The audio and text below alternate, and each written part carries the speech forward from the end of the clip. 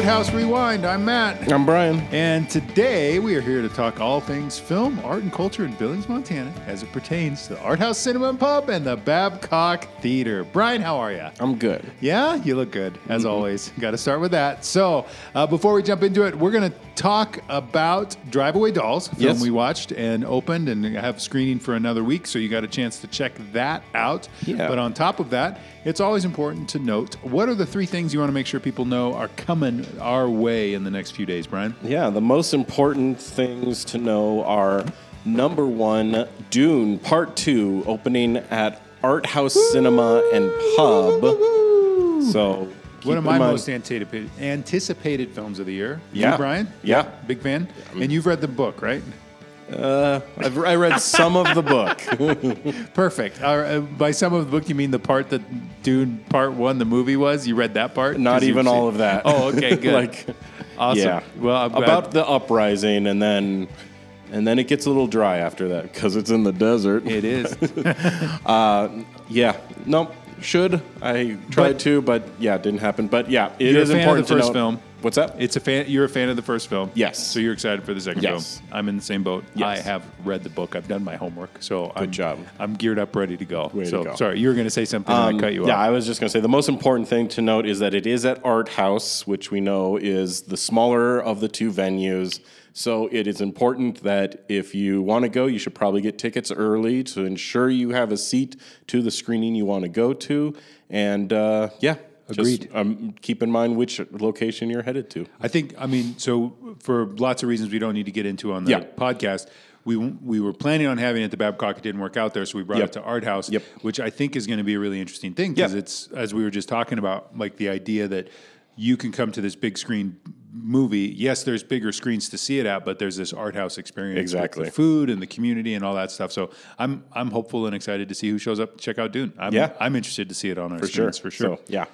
So, big thing is Dune is coming. Then at Babcock on March 1st, we will have the 40th anniversary of 16 Candles, which was John Hughes's sort of big directorial debut and introduced us to Molly Ringwald and a bunch of the cast that followed him throughout the 80s. So a good one to check out on the big screen. And then another 40th anniversary on March 2nd. It is Milos Forman's Amadeus, which I'm sure a lot of you watched in high school for like band or something like that. I think mine was English class. English, okay. Nope. It was music class. Never mind. Yeah. I don't know why I said English because we watched a lot of movies in English class, I guess. Yeah. So there you go. It is great, so it is well worth seeing on the big screen. So yeah, 2 40th anniversaries we're celebrating as well.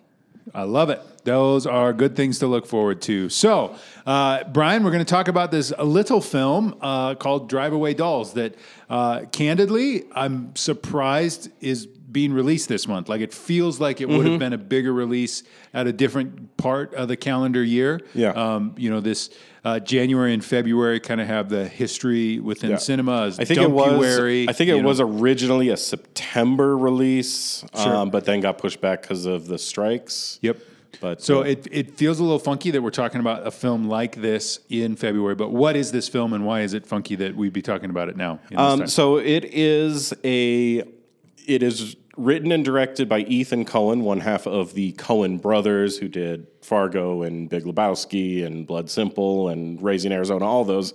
It is his first film without Joel, and it stars these two women that are doing a drive-away trip across the east, I guess, the East Coast, driving from, where did they start? New Jersey or someplace like that, heading down to Florida. With a vehicle through a drive-away business, but there is crooks after them because there's something in that vehicle that they needed to get across to Florida, but they picked it up instead, and now there's crooks after them, and hijinks ensue. Yeah. So this is really fascinating film for me on a lot of levels. You love the Coen brothers films. I enjoy the Coen brothers films.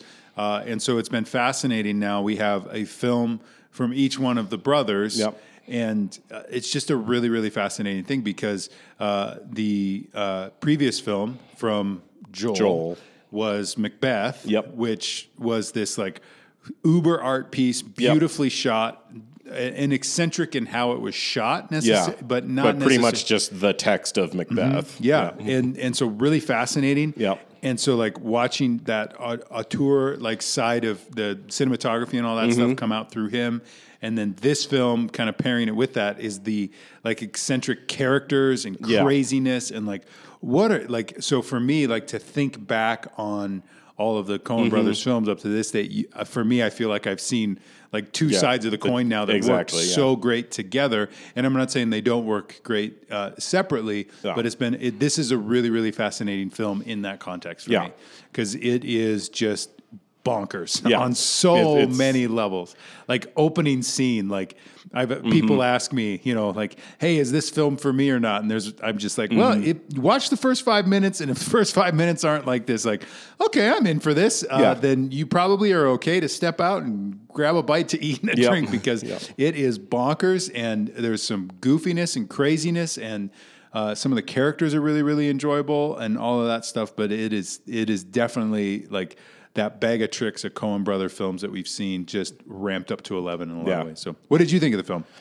It was not my favorite. I do think that I like watching them work together, but it's interesting. It's an interesting film just on its own to kind of, again, see the side without Joel on it. It kind of is interesting to see. And there's been other Coen brothers films that I'm not huge on either. Intolerable Cruelty, The Lady Killers, like those are kind of, it's kind of in the realm of that, where it's like, this was just a thing of like, maybe all the pistons weren't firing just right. But I do think it's fascinating. I think there's certain characters that work really well and others that I'm like not as into. We're kind of getting to spoil territory. There's the romance angle at the end felt a little forced. I really like. I don't know what it was. I love that it's 85 minutes. I love that.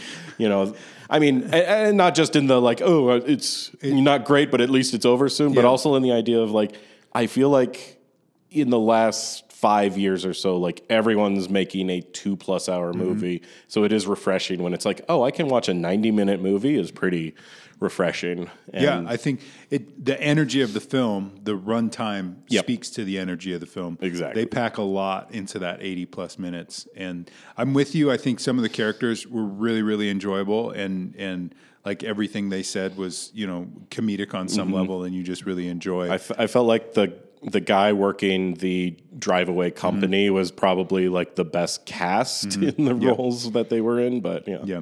So I think for me, it's really interesting because like, I remember we watched the trailer, and I remember saying after we watched the trailer, like, this just feels like that bag of tricks, like just, and that's what's happening. And in a cover band of a Coen Brothers movie. And it kind of feels like that on some levels, but I don't want to diminish it on that. I think the interesting thing that I've been thinking about since watching it is like, is this the kind of film, because of the Coen brothers and because of so many people that have worked to imitate what the Coen brothers have done so well over the years, is this the kind of movie that if it came out in 1994 or 1995, like that it would have been like this, I can't believe cinema's doing this kind of film. And it's been done so much that it almost feels like, here we go again kind of thing? Or is there something to the story that I'm just not connecting with as much? Because it feels like the kind of film, like if I saw it when I was younger in that, not that I would have watched it when I was in 4th grade. I'm not exactly 94, but in that realm of time, like you see it those like late high school, early college, and your mind is being expanded to what cinema can be. Like it feels like the kind of film that's trying to do that kind of thing. Like so many of their films have done, Tarantino films have done that kind of stuff. Yeah. But is it not hitting for me because I'm just old and I've seen it so many times? This is becoming a therapy session for me, apparently. Or is there something with the story that just isn't connecting as much as some of those other films are? I know I'm not asking you to be my therapist, but that's the conversation I'm having in my head about this film. Because there's nothing that I can point at to in this movie and say, that was bad. That was a wrong choice. Shouldn't have done that. Bad filmmaking. It's a really well done film. Yeah. Really well acted. There's, the cameo at the end is just comedic and enjoyable. It's set in a time in American politics that things feel differently. Yeah. There's just a lot happening that works so well with the film. But I personally am just not connecting with it as much as I think I wanted to. Yeah. Thoughts, I'm not sure. Dr. Brian? And there were people that I was...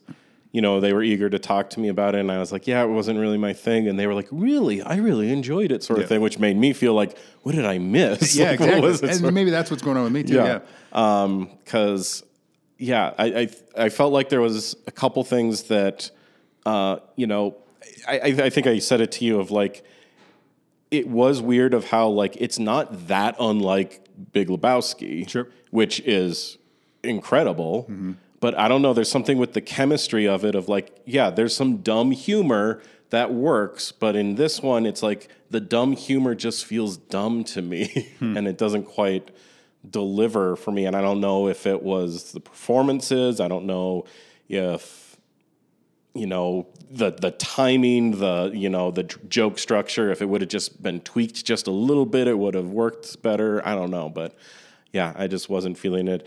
I was a little surprised that it is such a lesbian-focused comedy written by a straight white man.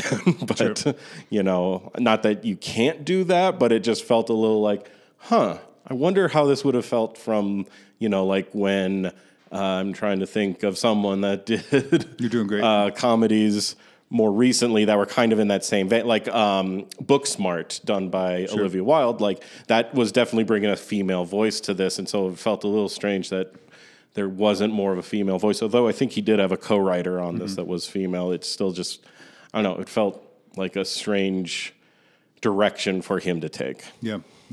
I think I read, so this is a bad thing to just pontificate when we don't really know. Yeah. But I think the co-writer, isn't it his partner?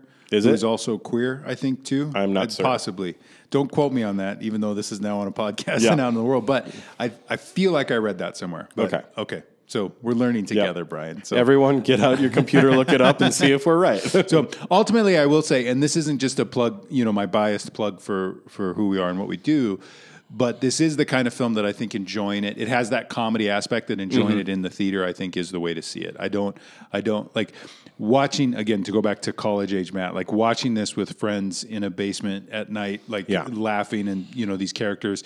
That feels like the way this movie is supposed to be experienced compared to just at home alone kind of thing. So, seeing it in the theater, those kinds of things, I think is the way to go. So I'm really happy we brought it and we get to talk about it. So any final thoughts?